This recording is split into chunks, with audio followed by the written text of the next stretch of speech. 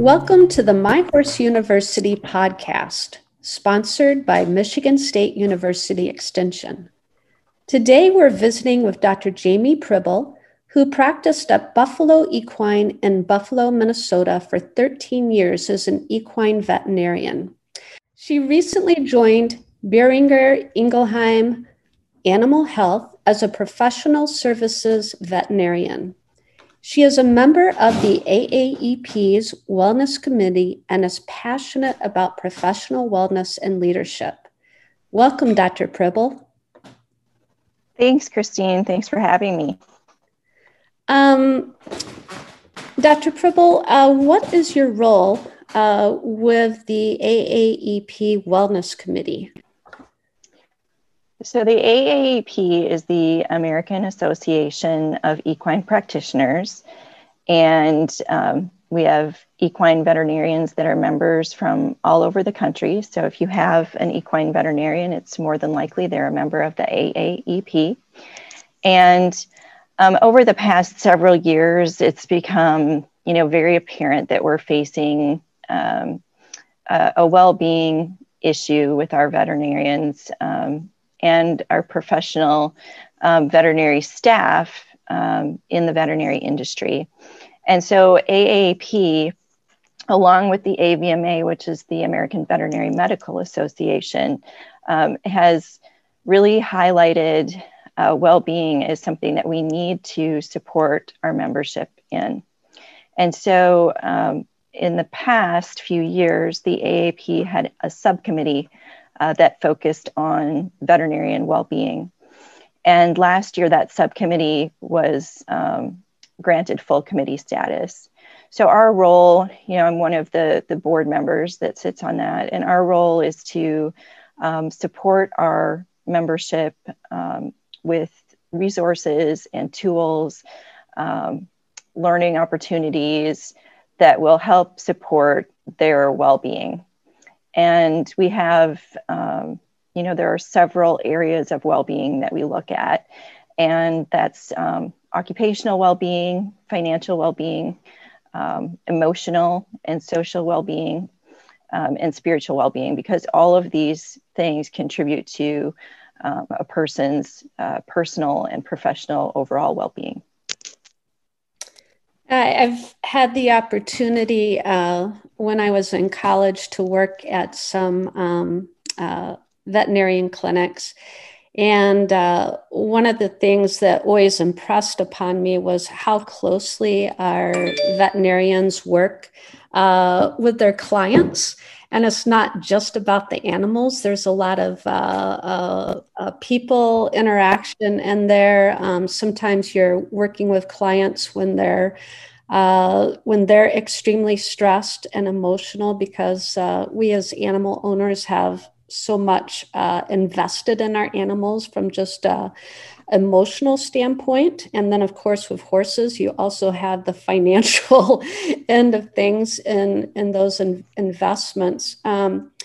What are some of the stressors then that are unique to our equine practitioners?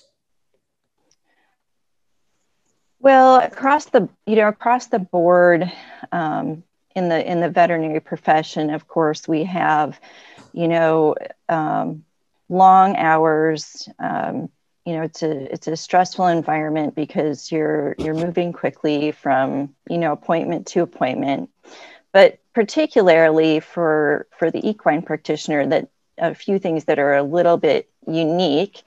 The lifestyle and hours are a little bit different, because for the most part, there's a lot of emergency on-call involved in being an equine practitioner. If you're a solo equine practitioner, which a lot of folks are, that's a 24/7 job, 365 days of the year. And your downtime really isn't your downtime, because we have these things called cell phones now, and you're just always available. And really, you need to be.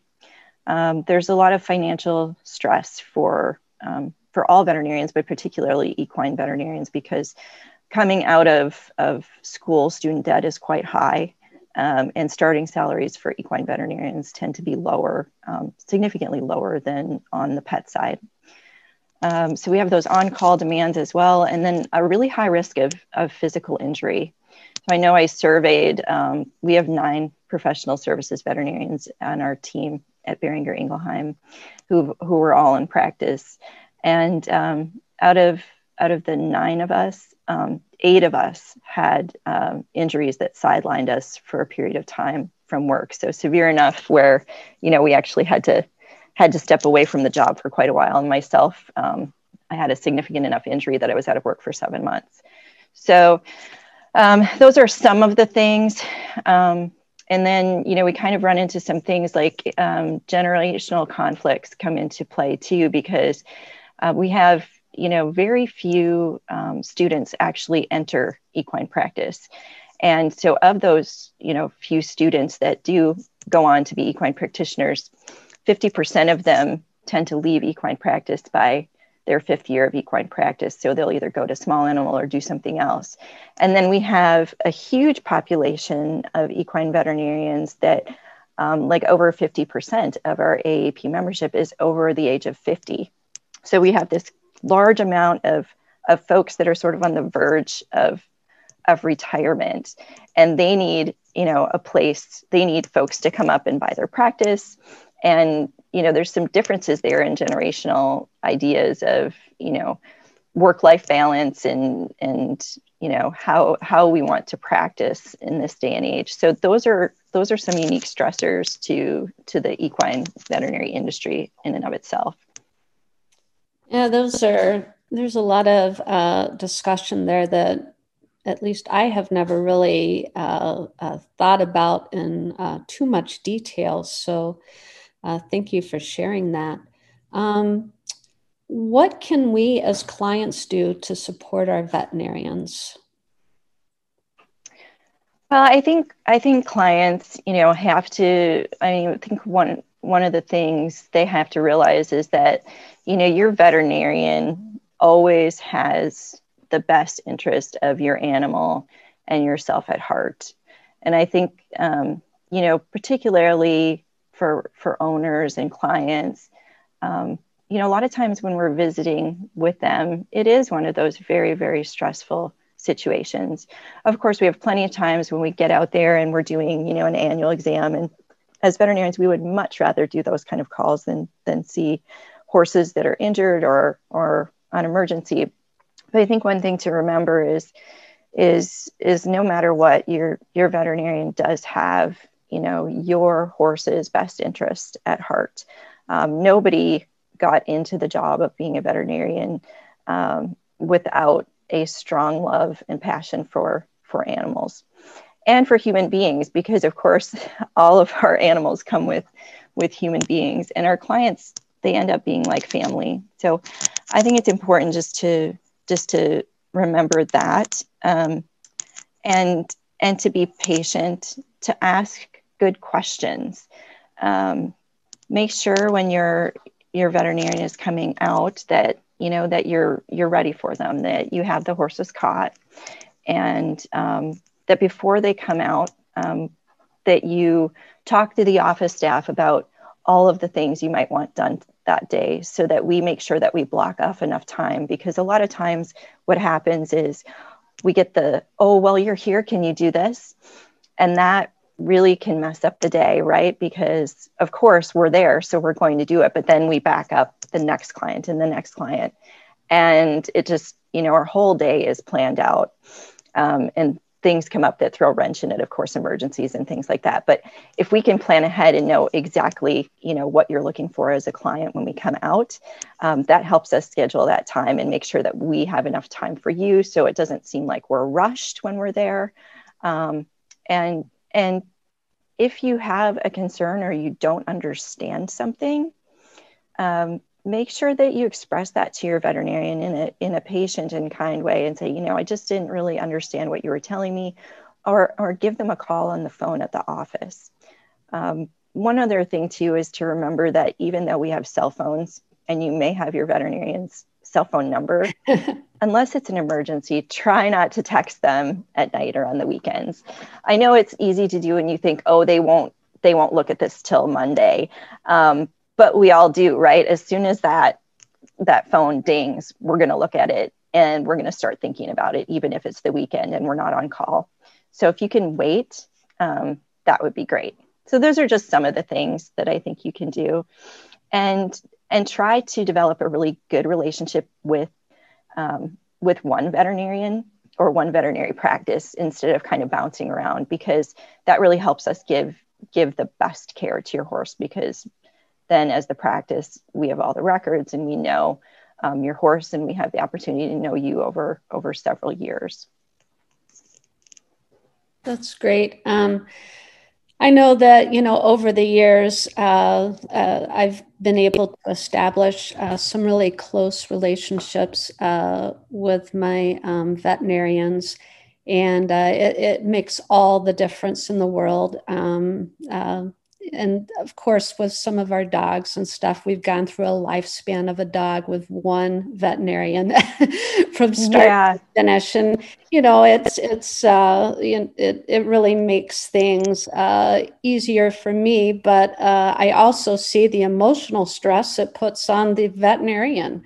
And when you think about it, I'm looking at just my pets, but they have a lot of people involved in their practice, a lot of pets, that they're seeing from start to finish as well. So we really appreciate all the work that our veterinarians do to help us with our animals. If a veterinarian is feeling stressed and needs to seek out some help, where would they go? What would you suggest for them? So the AVMA, the American Veterinary Medical Association, and the AAEP both have wellness resources on their websites that are very good and that will direct anyone that is having really any kind of concerns as far as well-being, whether it be, mental health, financial. There are things on there, resources for physical health, of course, because that's part of all of this, plays a role in our overall well-being. And so there are a lot of resources on those websites. And then, of course, if someone is in a situation where, they're concerned that they may harm themselves, there's, of course, the National Suicide Hotline. And that's something that should be called right away if there's, if there's a concern there. Absolutely. And for this podcast, we will link up to that number so that anybody listening to that will be reminded that there's always help out there. And it's much better to reach out and get that help. That's what everybody is here for each other for. So thank you. Thank you so much in the role that you're playing with the AAEP Wellness Committee, and for sharing this information with us today. Thank you.